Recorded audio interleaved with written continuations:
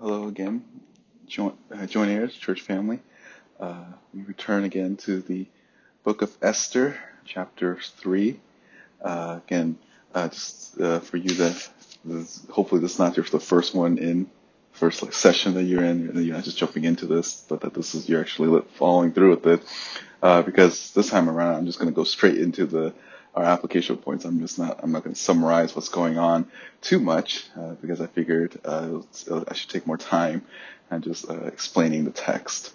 So you remember that our main learning points, the things I would take away from this is what are bad reasons to be persecuted for? And you remember yesterday we talked about how you don't want to be persecuted for past controversies, and we looked at the genealogy between both Haman and Mordecai and how their history or their ancestor goes all the way back to not even 1 Samuel 15, but even all the way to Exodus.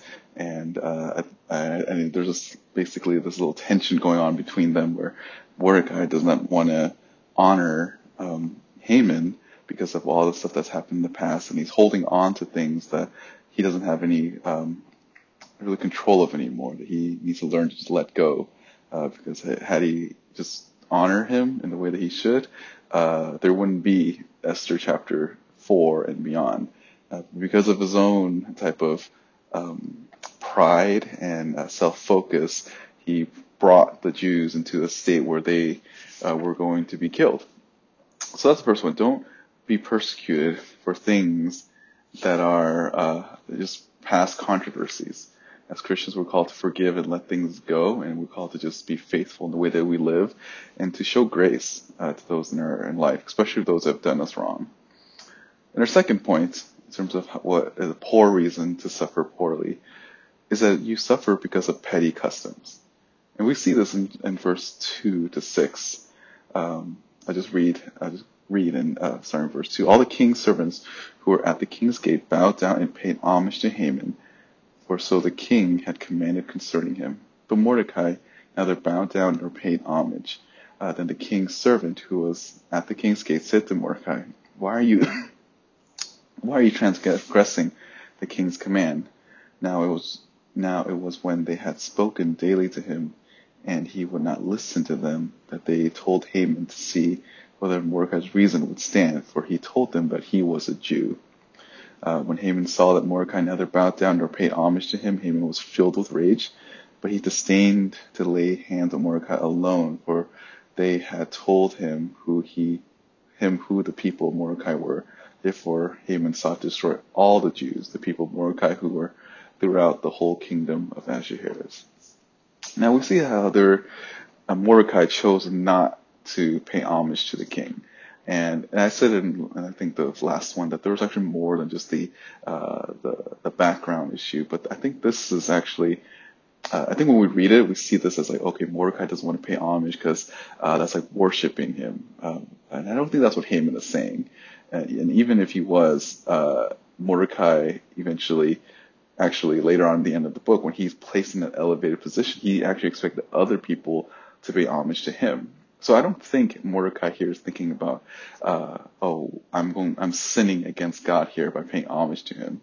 And also in the Old Testament law, there actually isn't a command that you cannot pay homage or show honor to a king, or to show honor to anyone in high regard or place. Right? I mean, you look at in Genesis how the 12 Joseph's brothers pay homage to him when he was in Egypt. And it wasn't like paying homage meant that you worship the guy. So Mordecai here is not doing these things because of a religious reason, or even though it seems like it is a religious reason, that actually isn't the reason. He doesn't want to pay homage to him just because he just didn't want to do these things. He felt that he felt that during this time, it's actually funny because at this time is when he reveals to the world that he was a Jew. Now, you have to see that it's convenient, right? I mean, this whole book chapter 2, he was telling Esther not to reveal to people that he's a Jew and she's a Jew, but to keep it concealed. But the moment where he needs to do something that he didn't want to do, he decides to pull the ethnic card or the religious card. he knows how it's convenient, He was, and I find that people, even sometimes Christians, do the same thing. They live a life of compromise. They live a life without anyone even knowing that they're a Christian. And all of a sudden there's something that comes up, and then they pull the Christian card. They're like, let's say, for example, someone who's just a lazy worker. They come into work late. They don't work hard, but they're really good at leaving early because of, Bible study. I need to go to small groups or church, and it's hard if you're an employer to argue against that, but it's not the right way for Christians to just use God or Christianity as a whole to just get out of things. And that's what Haman is doing here. He's using his ethnicity, his race to kind of cover up just basically disobedience. And we understand, we see this even in the Pharisees did the same thing. The Pharisees in the New Testament, one of the things that Jesus said to them in Matthew 15, this is Christ speaking to Pharisees, Matthew 15, verse 1. And some Pharisees and scribes came to Jesus from Jerusalem and said, "Why do your disciples break tradition of the elders, for they do not wash their hands when they eat bread?" And he answered and said to them, "Why do you yourselves transgress the command of God for the sake of your tradition?" So the Pharisees did the same thing. They were certain things that they held to or compromised, but there were certain things that they held to that was above God's law. Verse 4 of Matthew 15. For God said, "Honor your father and mother, and he who speaks evil of father and mother is to be put to death. But you say, whoever says to his father and mother, wherever I have that would help you have been given to God, he is not to honor his father or mother, and by this you invalidate the word of God for sake of your tradition, you hypocrites." See, these Pharisees, much like Mordecai, had certain rules and customs that they would only do if it's convenient for them to do so. If it involved some sort of sacrifice or something that was uncomfortable for them, they chose not to do it. They held to certain customs or certain traditions that made them basically choose to follow those customs for sake of doing whatever they want. And that's not how the Christian should be. You don't want to be persecuted for something that really have no significance. Again, there are some people that it's just convenience that they choose to pull the Christian card or the religious card. And you should never use the name of Christ to do whatever you want, because it's poor testimony. You understand that when people see that in your life, they notice this type of pattern, they will call you a hypocrite, whether to your face or behind your back. But as Christians, how are we supposed to think about customs? There are petty customs that sometimes we hold to that we need to learn to just let go. And for example, in our Chinese culture, one of the things that, especially if you're eating with elderly Chinese people who hold to certain traditions, is that the youngest person is supposed to pour the tea, right? And that sounds like, that sounds so ritualistic and ancestor worship. Like, no, it's not. It's just a cultural thing. Just do it. It's not a violation of scripture. So just go and submit to it. Don't start problems over these things. I mean, I've heard people say, like, if the Bible doesn't say it, then I'm not going to do it. And then you point out, like, okay, then you should do this. Like, well, the Bible doesn't prohibit something, so I'm not going to do it. You're basically using scripture to just to be an offense to other people. Romans 13 verse 7 tells us this: render to all what is due them, tax to whom tax is due, custom to whom custom, fear to whom fear, honor to whom honor. As Christians, we're called to just be a good testament. We don't want to be a stumbling block for things that really have no significance in the long run. Rather, if there's one thing that we want to be a stumbling block to, it's our gospel testimony. What should make other people uncomfortable is not the fact that we are rebellious or going against the social norms. It's that our Christ likeness is a stumbling block to them. 1 Peter chapter 2 verse 17: honor all people, love the brotherhood, fear God, honor the king. Christians can do anything as long as it doesn't violate God's word and your conscience. And I think the first one, I think we understand, right? We understand that if it's God's word, if it's like, okay, don't do this or don't eat this or don't do that because the Bible tells you not to do it, then yeah, that's easy. But it's a second one that can be tricky. How do you know if something is violating your conscience? And I think even Scripture has an answer to that.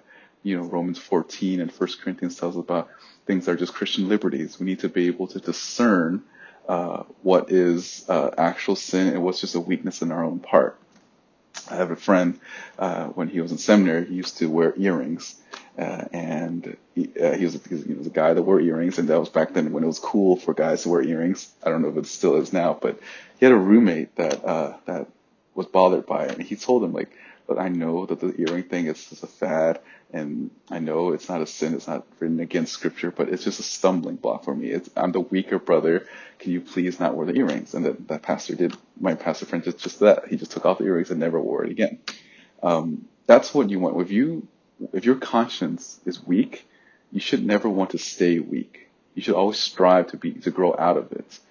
Sometimes people think that, some Christians might think drinking is wrong, and that's okay for them to think that, but you have to understand, what does the Bible have to say versus what your conscience has to say, because sometimes your conscience can be misinformed, and you're binding your own conscience for things that the Bible doesn't actually prohibit.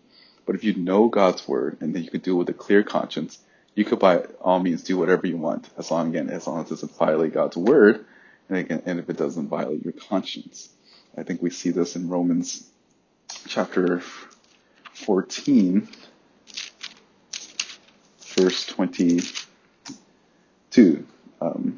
Or we'll just actually go back up to verse 21. It is good not to eat meat or to drink wine or to do anything which your brother stumbles. The faith which you have as your own conviction before God. Happy is he who does not condemn himself in what he approves.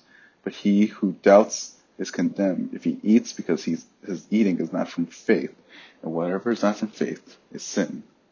So there are things in your life that you should be able to, certain customs even, that you should be willing to let go. And some things that maybe it's just an order of things, certain cultural things. These things are not, there are a lot of things that are you just have to learn to let go, and don't use your Christian identity as a reason to just offend others.